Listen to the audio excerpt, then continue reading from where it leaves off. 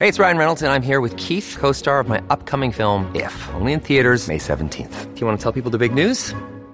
All right, I'll do it. Sign up now and you'll get unlimited for $15 a month and 6 months of Paramount Plus Essential Plan on us. MintMobile.com/switch. Upfront payment of $45 equivalent to $15 per month. Unlimited over 40 gigabytes per month. Face lower speeds. Videos at 480p. Active Mint customers by 531.24 get 6 months of Paramount Plus Essential Plan. Auto renews after 6 months. Offer ends May 31st, 2024. Separate Paramount Plus registration required. Terms and conditions apply if rated PG. Very few of the survival scenarios would be as nearly as bad as they become if people were just dressed appropriately. It's a major factor in how these real-life survival stories play out. It was ego that said, all right, then I'll just leave. And that person left and that person died in two different particular situations. But one really common mistake that you see happening, they get out and they get underneath a bridge or an overpass. Those actually create almost a vacuum effect as the tornado's passing by, can literally suck you out from underneath that bridge.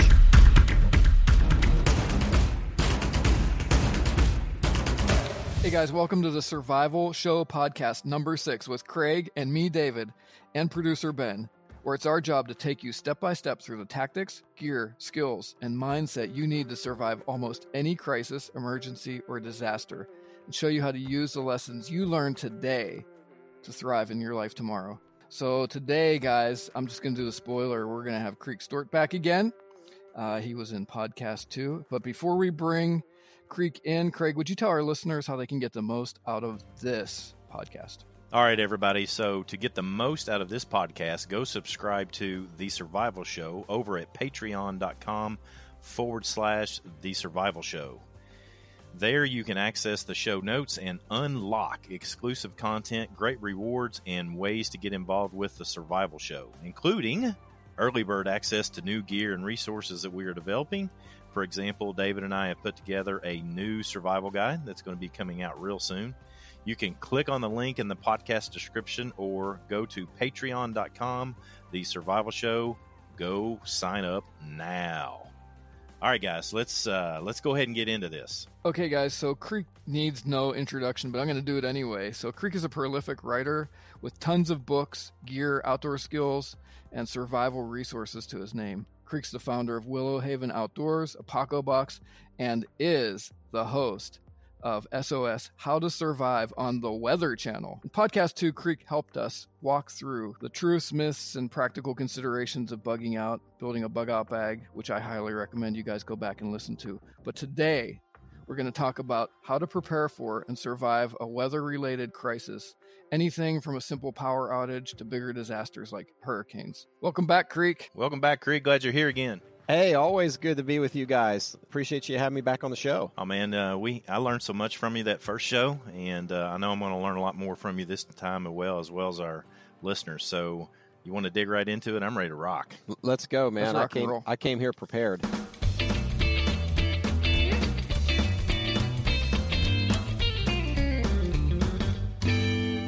So in multiple seasons that you have had the show SOS How to Survive, and you've been hosting it, it's been your job, in essence, to look at natural disaster events that can lead to survival situations and basically to go ahead about deconstructing them and show folks how to prepare for and survive. So why do you think it's important for everyone to have some knowledge and awareness of natural and weather-related disaster? I'm just gonna step back for just a little bit and say that I would say it's important for people to have knowledge and awareness for any kind of survival-related scenario, including natural and weather-related disasters, because they just flat out happen all the time to people. Natural disasters, of course, man-made disasters, which we hear about all the time as well, but then all of the sudden and unexpected disasters that happen to people while they're getting lost on a logging road or taking the wrong direction that their GPS tells them to, or even out on a cruise ship in the middle of the Atlantic Ocean that shuts down and all of a sudden becomes a survival cruise ship for 3 days. It happens all the time to people, and I don't think that any of us are kind of off the table when it comes to survival scenarios. I have this saying, it's not if but when, and I really truly believe that it's not if but when. each one of us will face a sudden and unexpected survival scenario one day. So, as it relates to if we dig into these weather related types, I thought I would just go through some of these and get your thoughts on each one. And that way we can share some thoughts, and that way we can help everybody that's listening. Does that sound like a plan to you? Perfect. I'll do my best to chime in anything that I can. So I guess to be a little selfish, because tornadoes are something that occur here where I live in Kentucky very regularly, I'd like to dig into those first. It's something that has happened. We've got an area here nearby where I live that had a severe tornado disaster just a few short years ago. From your perspective, can you share some things that are important considerations for tornadoes, including anything such as gear, mindset, equipment, how you should go about taking care of yourself, bugging in, bugging out, anything that you can share about tornadoes? Tornadoes are a little unique in the realm of natural disasters because they do come on suddenly and sometimes without warning. Whereas most of the other natural disasters that happen and that we'll probably discuss, sometimes people have as much as 2 weeks of warning for these things before they strike. But tornadoes are a little different. They just kind of brew up and start spinning out fairly suddenly and can kind of catch a community or someone off guard. So a common theme that you're going to hear me talk about when it comes to natural disasters is not less necessarily preparing for how to survive the disaster itself, but more preparing to survive the aftermath of what the disaster does. Okay, so I'll do my best to, give tips and tricks for each one of these natural disasters. A lot of them are going to feel and seem really common sense, but so often it's all about the basics. But I think more importantly is being prepared to deal with the aftermath and all of those things that a disaster presents. So tornadoes, most people who live in tornado areas are already familiar with the fact that, going sub-level is the way to go. Having access to some type of a basement, some type of a tornado shelter is ideal. But in the event that you don't have that, somewhere interior, away from doors and windows, in some kind of sturdy area with your head and face covered are the best action steps. So, Creek, how about vehicles? And could you weather a tornado in a vehicle? Well, you should never try to outrun a tornado in a vehicle. Typically, vehicles are fairly safe when it comes to tornadoes, as long as they're not passing right over a vehicle. You would be better off to be inside of a vehicle typically than stepping outside of a vehicle and kind of weathering the tornado that way. But one really common mistake that you see happening in tornadoes when people are driving along the expressway is they get out and they get underneath a bridge or an overpass. And that is actually not the best strategy. Even though it may seem like a really nice protected area, those actually create almost a vacuum effect as the tornado's passing by, can literally suck you out from underneath that bridge or that overpass. It's actually better to get out in the open in kind of a low-lying area. Is statistically safer than trying to take shelter under an overpass or under a bridge. Yeah, I think one thing that a lot of people miss as far as tornadic activity is they concern themselves with just being caught up in the tornado themselves. But one of the big dangers is flying debris. Even if you're outside the tornado and things are flying around and you get struck by a board, a piece of tin, any number of things flying around, that's going to cause serious problems for anybody. Even the smallest kind of debris, it can be really small. When it's going that fast, can be a devastating impact. Yeah, Creek. So in my part of the world, our biggest yearly threats, they revolve around severe cold, ice, snowstorms. Do you have a story or two illustrating how these threats can intersect our lives and put us in a crisis situation? Do you have all day? Because I have 1,000. I have 1,000 stories that happen every single winter from people who are either cut off from the grid due to some type of ice or winter storm, or from people who are stranded in their vehicle due to being stuck in the middle of a winter storm. It happens all the time. And anyone who lives in areas that are cold in northern environments in the country will tell you that this is not uncommon, and it's common sense, and common knowledge to prepare for those at least a couple times a year. That's good. So what preparations would you recommend people take? Well, at home, there's at home and there's in your car, and they happen equally in both places. In your car, you have to be prepared to hunker down a little bit, because sometimes leaving in those conditions your vehicle in search of rescue, especially if you're out in the middle of nowhere, is the bad decision, But having weather appropriate clothing, a couple of blankets, some weather appropriate shoes, just basic. In those situations, it's not about surviving typically long term. It's not about surviving 2 weeks or 3 weeks in your car. It's typically just getting through a few hours until you can either get pulled out or someone drives by. And so it's really basic kind of exposure type kit items, a lot of clothing, shoes, gloves, hats, things like that. I just want to back you up on the idea, because this is very important, I think, is the idea of staying with your vehicle. That is shelter. And in these events where people have gotten lost due to what I refer to as death by GPS, where they get hung out to dry, they've followed Tom down a wrong road and got stuck or something of that nature. The statistics are there to back up what Creek is saying. It's there to tell all of us that staying with your vehicle is the best solution. If you've done what we described in podcast 1, which is tell someone where you're going, when you expect to return, who you're going with, then if you stay with your car, you're going to be found. Right. Absolutely. And I think that's true. And pretty much, almost every survival scenario, with few exceptions, is to just simply stay put. Yeah, that's a big theme of the way that we approach what I teach, what I write about, what we talk about on the podcast. It's always that mindset of stop, think, observe, plan, and then actively stay alive in your mind. I tell you what, Craig, in all the stories that I study on the show, SOS, where we study real life past survival scenarios, it always gets worse when they start moving. Yeah. Always. For our listeners, it's not just something that's on a TV show that Creek is sharing. His TV show is just a reflection of statistics, real world statistics. It's not some cherry pick thing that he's pulled out to make for a great show, although they are great shows. It's something that is statistically likely.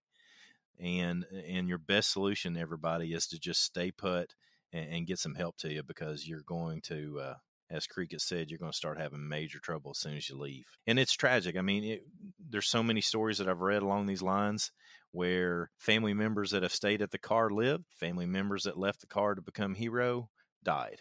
And so I don't want families to experience that sort of tragedy. So just stay with the vehicle. Yeah, it must be human nature to attempt self-rescue. It just must be human nature, because everybody does it. In all these stories that we study, these real life past survival scenarios, they all attempt self-rescue. It has to be ingrained in our nature as human beings, because every single person does it. There must be something about moving or walking that makes you feel like you're getting out of a situation, because it happens almost 100% of the time. Yeah, I mean, one thing that I read, 2 particular stories, and this is why I'm a big fan of talking to people and trying to help people learn how to control their own ego, is that 2 stories in particular, a husband and wife got into a serious disagreement about whose fault it was that they had gone into a bad situation. And it was ego that said, all right, then I'll just leave kind of attitude. And that person left and that person died in 2 different particular situations. And if they could have just simply controlled their ego, then that too would have been a huge benefit to that family being able to stay together. And I just think it's tragic if we can just learn how to control ourselves. And it's simple. And as you said earlier, the answer to a lot of these issues is just basics, but that is so basic, but it saves lives. Lately, it seems like every season, and the season seems to be continuing to grow, where hurricanes are either an issue that they might be coming or they have already landed. This past season has been incredibly busy all over the U.S., it seems like. What have we learned, or what have you learned that you can share by the show or just your own experience or research about these recent hurricane-related events that you feel in particular would be beneficial to those that are preparing and those that are listening today? Okay, a really good question and very topical, because hurricane season comes around every fall, no fail, okay? So Here's what I've learned is that every single person that I've ever interviewed and talked to, and I've interviewed a ton and heard the story of so many people who have survived and been through hurricanes. Here's the thing. Every single one of them knew it was coming. It didn't surprise any of them. In fact, all of them knew it was coming potentially a couple weeks in advance of when it arrived, okay, and did not heed the warnings of evacuating. Now, some people didn't have the resources to evacuate. Some people literally didn't have the money to evacuate. They literally didn't have a place to go and were kind of in between a rock and a hard place. You know, I've interviewed people who have survived Hurricane Harvey, and there's certain challenges. I just recently was down in Puerto Rico. 7 months after Hurricane Maria ravaged Puerto Rico, the entire island is still without electricity. The entire island is still being run on generators. Even the capital city of San Juan, the hotel I was in San Juan, was powered by a generator. And it's crazy the devastation that a hurricane does. But I tell you, the biggest thing I've learned is just leave when they say it's coming, whether you think it's going to be a big one or not, just leave. Man, that is such sound advice. Because particularly as it relates to hurricanes, we do have such advance notice, and I wonder, going back to what you said earlier, that we might have this desire to leave to take care of ourselves in like a wilderness related event or a car or something of that nature. I wonder why so many people feel it necessary, or do you have any ideas why you think some people just want to?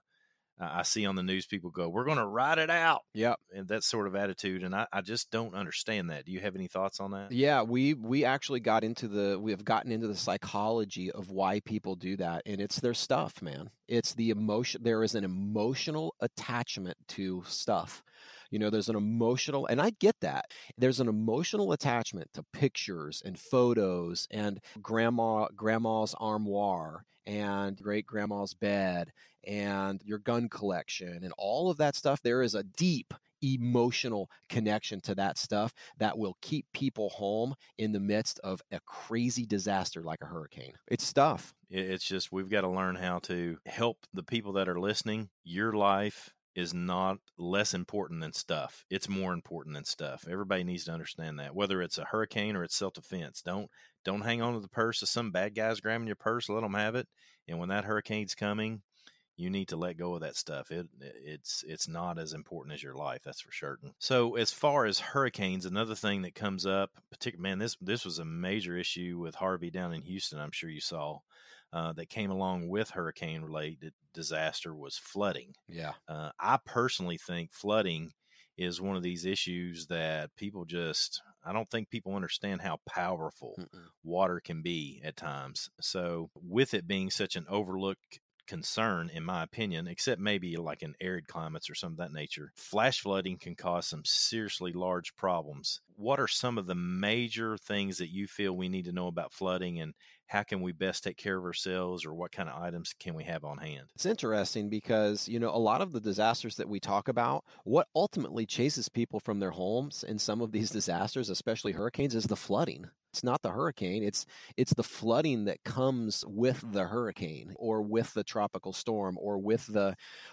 just kind of a storm, a big kind of summer storm powering through the Midwest. Oftentimes, flooding is what is the most devastating aspect of some of these natural disasters. And I tell you, man, if you've never seen a flood happening in real time, there is nothing on planet Earth. I don't care what kind of piece of machinery, you're the biggest army tanker, the biggest dump truck, whatever, there is nothing that can compete, nothing that man makes or does can compete with the power of turbulent flooding water. It is absolutely scary.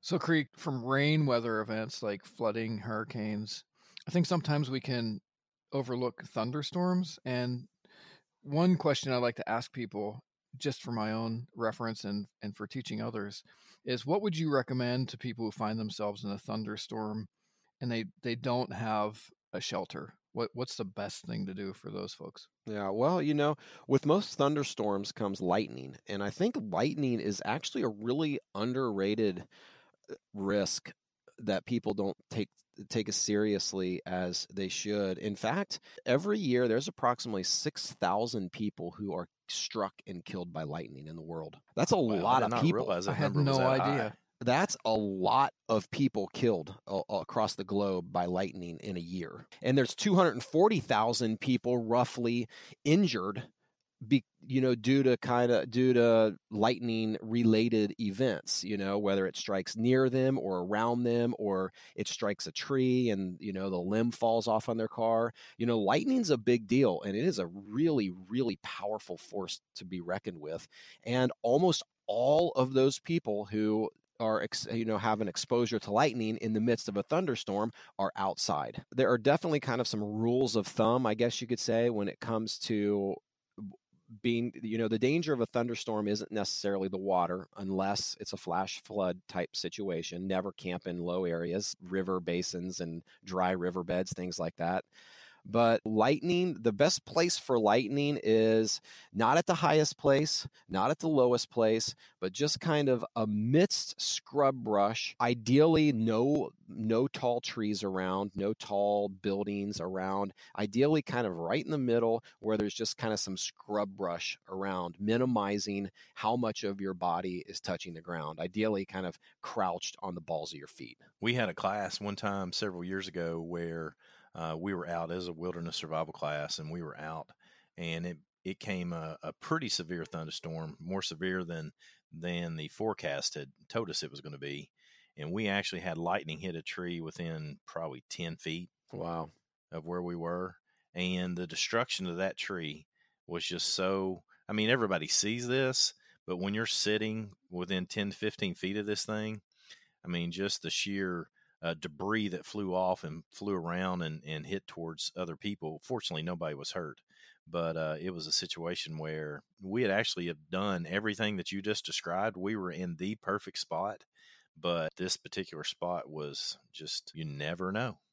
You never know. Yeah, totally unpredictable. I think something that a lot of people may overlook when it comes to thunderstorms is, I heard a tragic story, that just happened a couple of weeks ago, about a scouter out camping, Boy Scout out camping with his troop, and a widowmaker came down in the middle of the night and killed him. Widowmakers, just kind of paying attention to where you're camping, especially if thunderstorms are predicted, man, that's so important. It is so important. Those things are so deadly, and I can't tell you how oftentimes I see people not consider that when picking a shelter spot. Mm-hmm. Look up, down, and all around. Mm-hmm. And in that same breath, people need to be aware of being in valleys and low areas too, right? Sure, for flash floods. I don't know. Flash I floods. witnessed a flash flood in Texas once, man, and it was the craziest thing I've ever seen in my life. Literally, we were out in the middle of nowhere in the desert, and it was sunny and beautiful, and the sky was blue.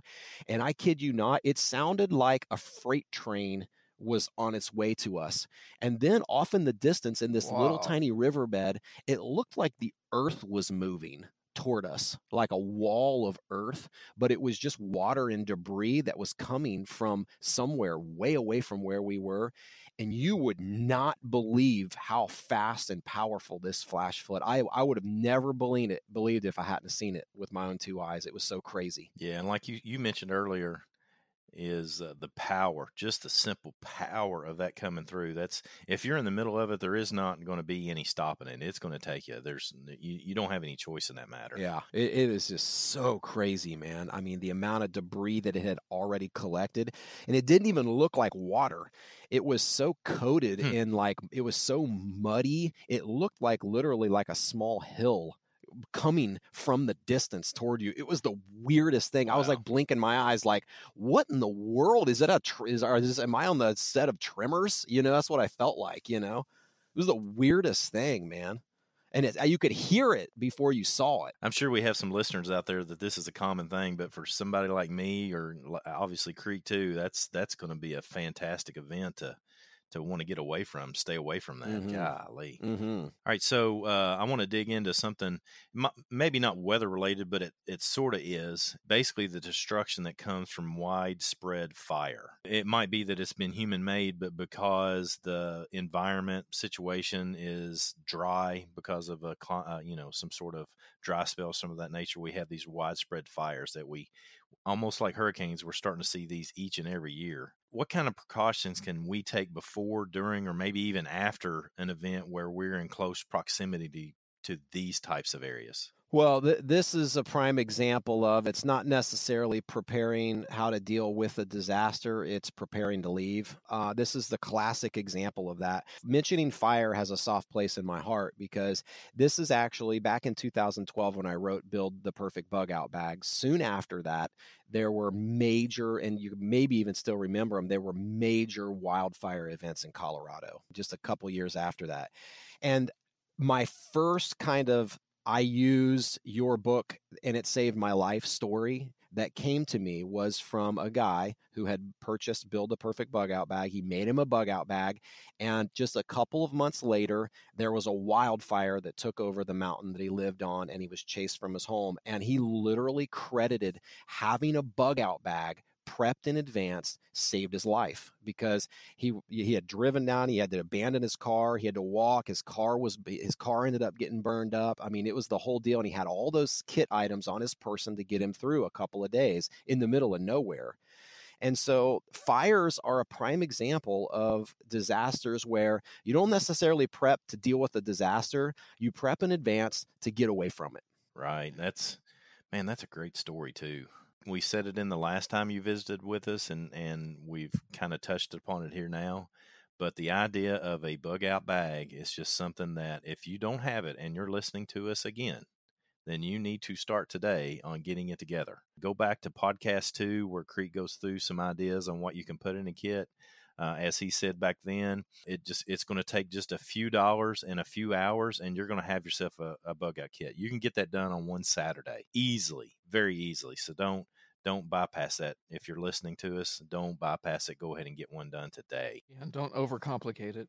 Yeah, seriously. Just start by throwing some stuff in a bag. 80% of what you need, you already have. As far as weather-related events, is there, particularly because you've done so much research and you've had so many conversations with people that have had to deal with weather-related disaster, is there anything that comes out of that sort of experience and research that you would like to know that we haven't talked about?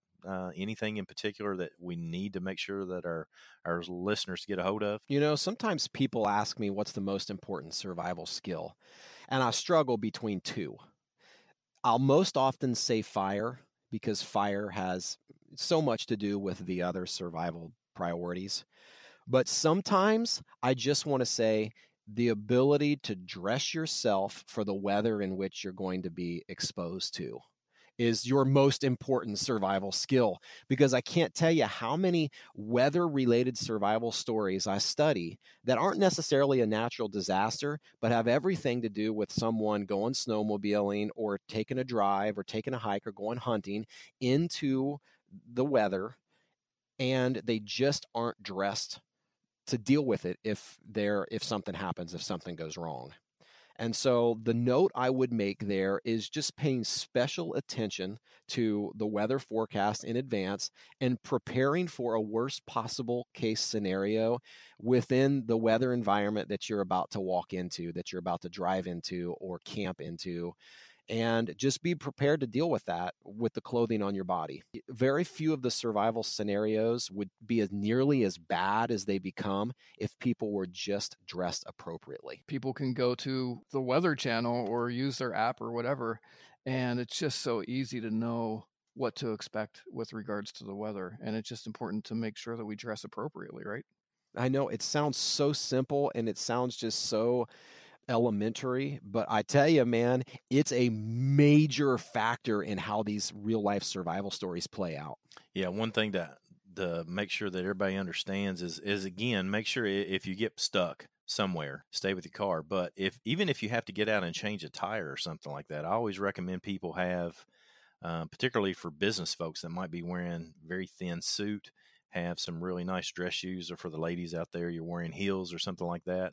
Have an extra pair of shoes that can handle being outdoors. That way, if you have to change a tire, or if you have to get out of your car and walk, 100 yards down the road, then you have the ability to have the right clothes on and the right footwear to be able to deal with it. There was one story that came up because a gentleman died because he had basically dress shoes on. He had a good coat. His core body temp was fine, but his feet got so cold and wet that he ended up falling down and succumbing to hypothermia.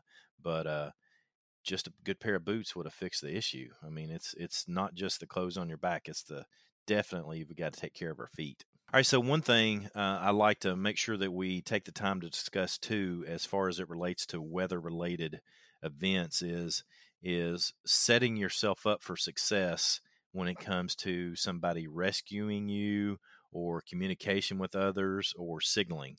So what kind of things, Creek, do you think we should be able to do to maintain our proper communication with, let's say, our family, a team, or a unit, or a search and rescue team, or anybody of that nature?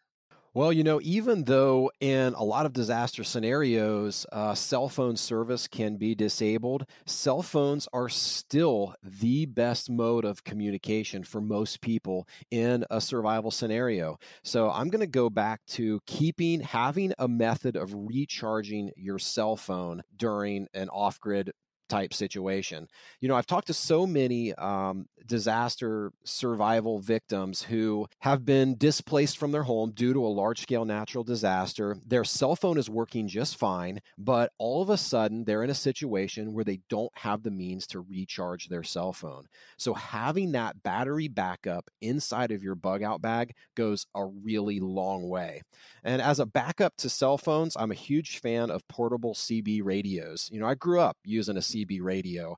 My handle was Tadpole, and my dad's Nice. handle was Cardinal. And we could use CB radios to communicate when we didn't feel like picking up the phone. And those are just as viable now as they ever were before. I'm assuming, and just correct me if I'm wrong, you're not advocating that everybody should always assume that we're going to have cell phone service either. Let's make that real clear too. Yeah. So one thing I'd like to accent too, and please, Creek, throw your thoughts in here on this as well, is having rally locations and some form of communicating with your children. For example, where everybody's gone to work for the day, the kids have gone to school, and then surprise disasters such as, tornado, or, an earthquake is not a weather-related event, but it is a natural disaster. Something like this occurs, having up rally points or rendezvous points and having those set beforehand is a good thing for families or teams or units or agencies to be able to connect. Yeah, absolutely. I mean, a rally point is a fantastic idea. It's certainly possible that you're not going to be able to get in touch with your loved ones either via text or cell phone or even some type of handheld radio.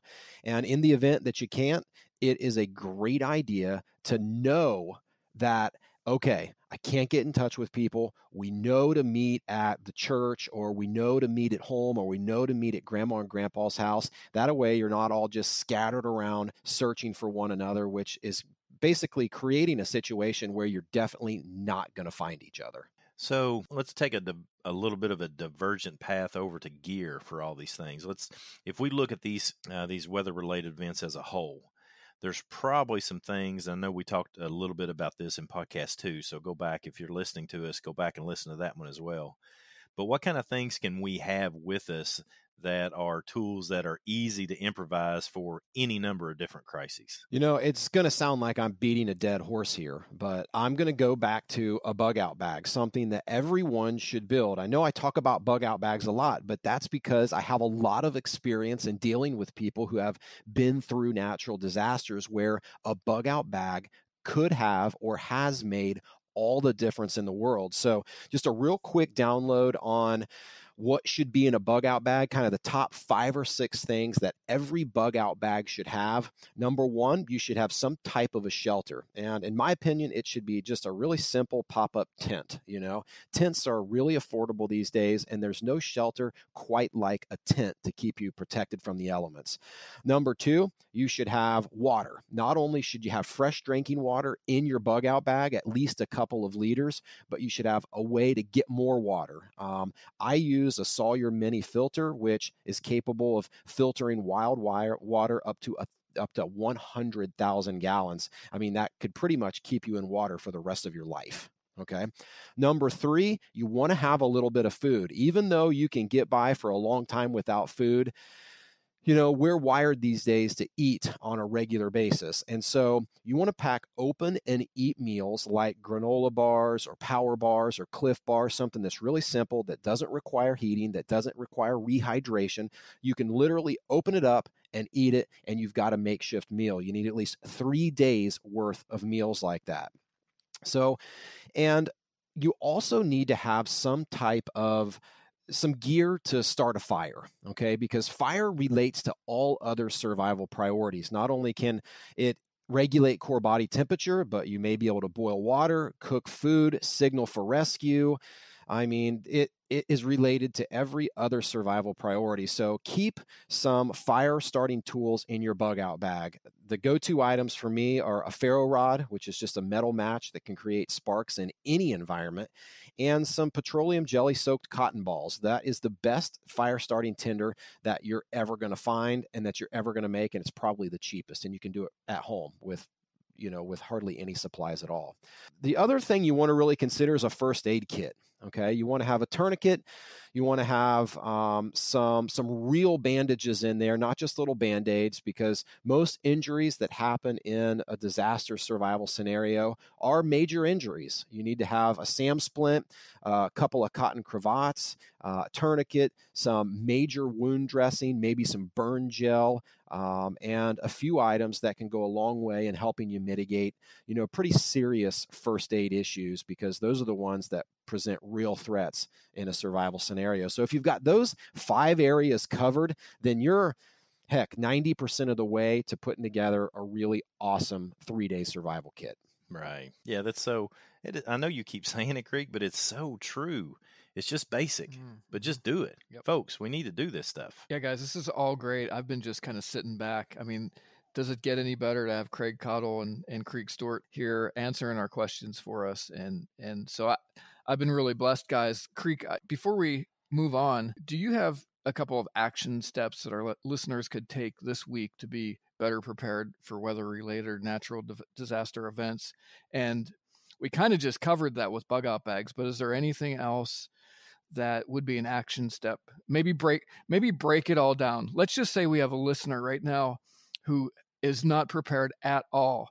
What are 3 simple things that they can do that are not going to cost them an arm and a leg to be better prepared? Well, obviously, the first step is getting together a bug out bag, just in case you have to suddenly evacuate. It takes all the decision making out of the process. You've got everything you need on your back. But in addition to a bug out bag, I'd say the top 3 things that someone needs to kind of check off their disaster preparedness list are things that you need to have in your house, because ideally you have some storage items in your house that can get you through an extended period of time in an off-grid scenario. So 3 things. Number 1, water storage. Okay. In my opinion, in my humble opinion, you need to have at least 1 gallon of water per person per day for 30 days, a 1-month supply of water. FEMA suggests 2 weeks. Creek Stewart's going to suggest an extra 2 weeks, 1 month. That should get you through pretty much any large-scale natural disaster that's going to strike almost any area in the country. Okay, so these water is best stored for the average person in old 2-liter bottles. Those make really great storage containers for water. Just clean them out, wash them out, and fill them up with tap water and throw them in somewhere that you can just forget about. They'll be good for approximately a year, maybe even longer. After that, just consider replacing them or replenishing them with new fresh water. Okay. Number 2 is you want some food storage, 30 days worth of food storage. And that may sound a little overwhelming at first, but it's really not that hard. It can be a combination of freeze-dried foods, of dehydrated foods, like camping meals, mountain house type meals.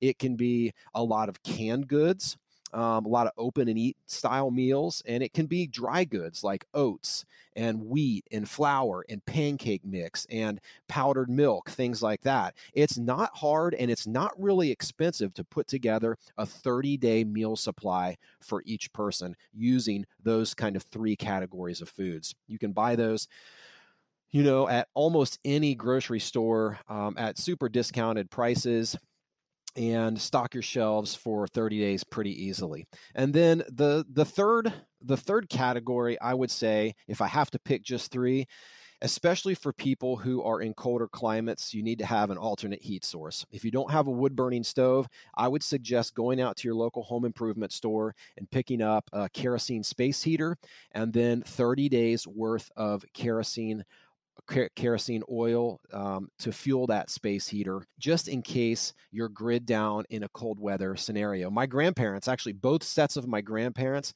heated their homes in Indiana and in Kentucky, very cold climate areas, throughout the winters, my entire life, on kerosene space heaters. Okay, follow the instructions. They can be a fire hazard if you don't use them right, but in general, they're really great heaters and they're really safe to use, and they are a fantastic backup heat source for a disaster survival scenario. So that's my list.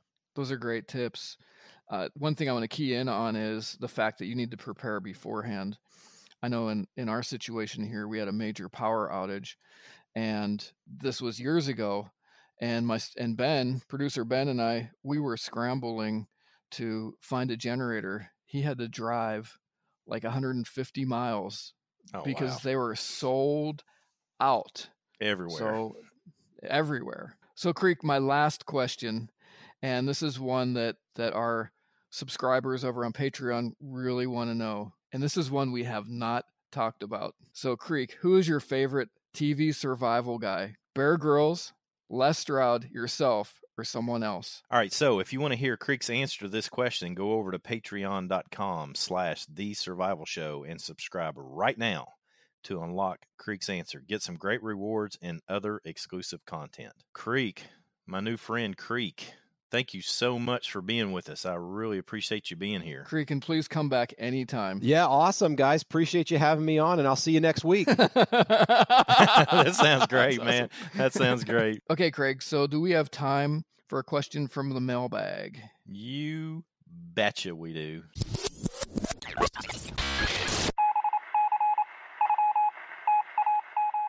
Let's take a look at this today, because this is a pretty good question right here. So here is the question that Billy J wants to know. If you could only take 3 individual items on a show like Alone, what would you take?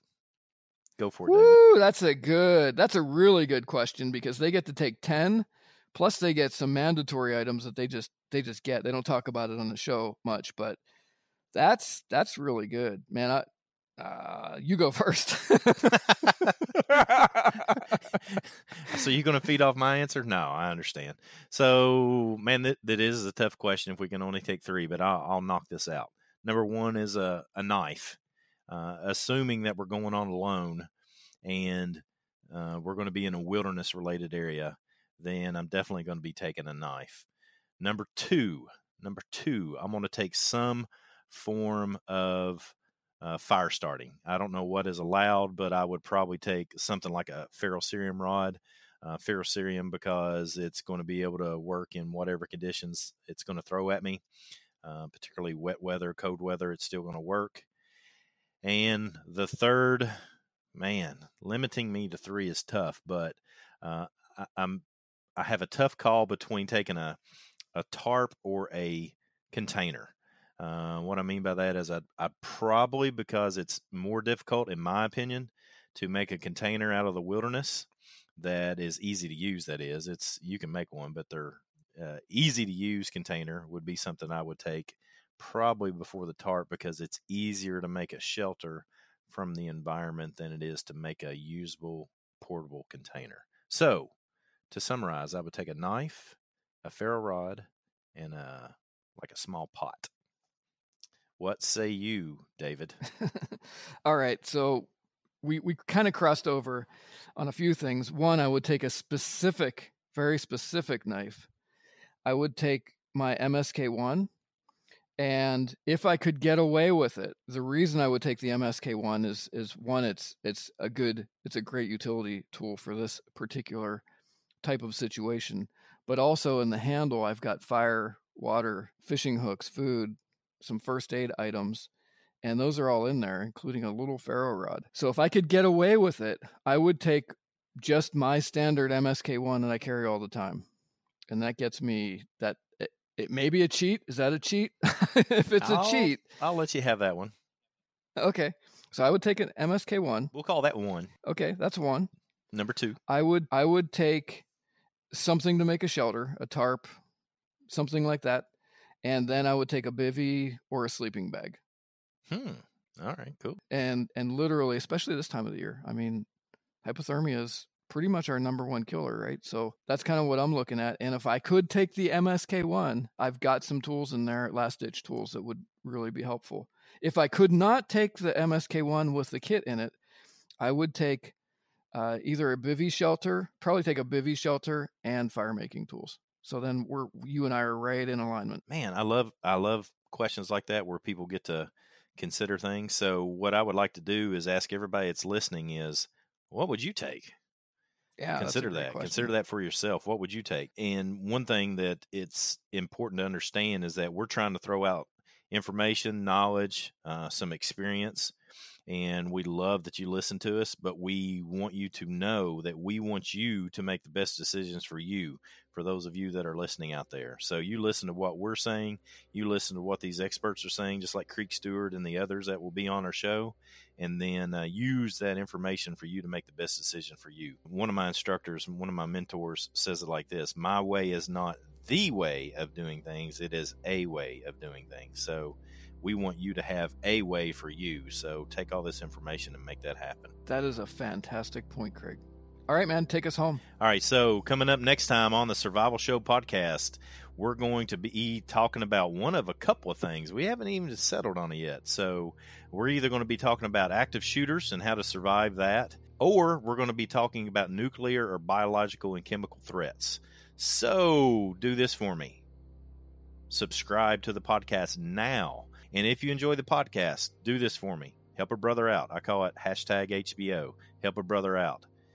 Please share it with your friends and go over to iTunes and give us a 5-star rating. So that way, more people get this same information and we can help one another grow. Click the link in the description to grab your copy of the show notes. There's a lot of stuff here that Creek went through, and it'd be a good thing for you to get those notes to take in what needs to be taken in. That's going to include the tips, tactics, skills, action steps, and kit checklist, links for all of that, and the gear that we discussed today on the show. And right now, go to patreon.com//The Survival Show to unlock the exclusive subscriber rewards, including additional podcasts, training videos, new resources, and gear that we are working on, like the Tiny Survival Guide and a lot of cool stuff that are like Super Squirrel Secret right now, but are coming out soon. That is the patreon.com, The Survival Show. Patreon.com, The Survival Show. And remember, it's #HBO. Help a brother out. Help us out. We need your help. Me and David can sit on the phone and talk to each other all day long, but we're doing this for you. So you help us out, and we really appreciate it. So with that said, all right, guys, we're really appreciative of the fact that you've been with us. Thanks for listening. We'll see and or hear you next time on the Survival Show podcast.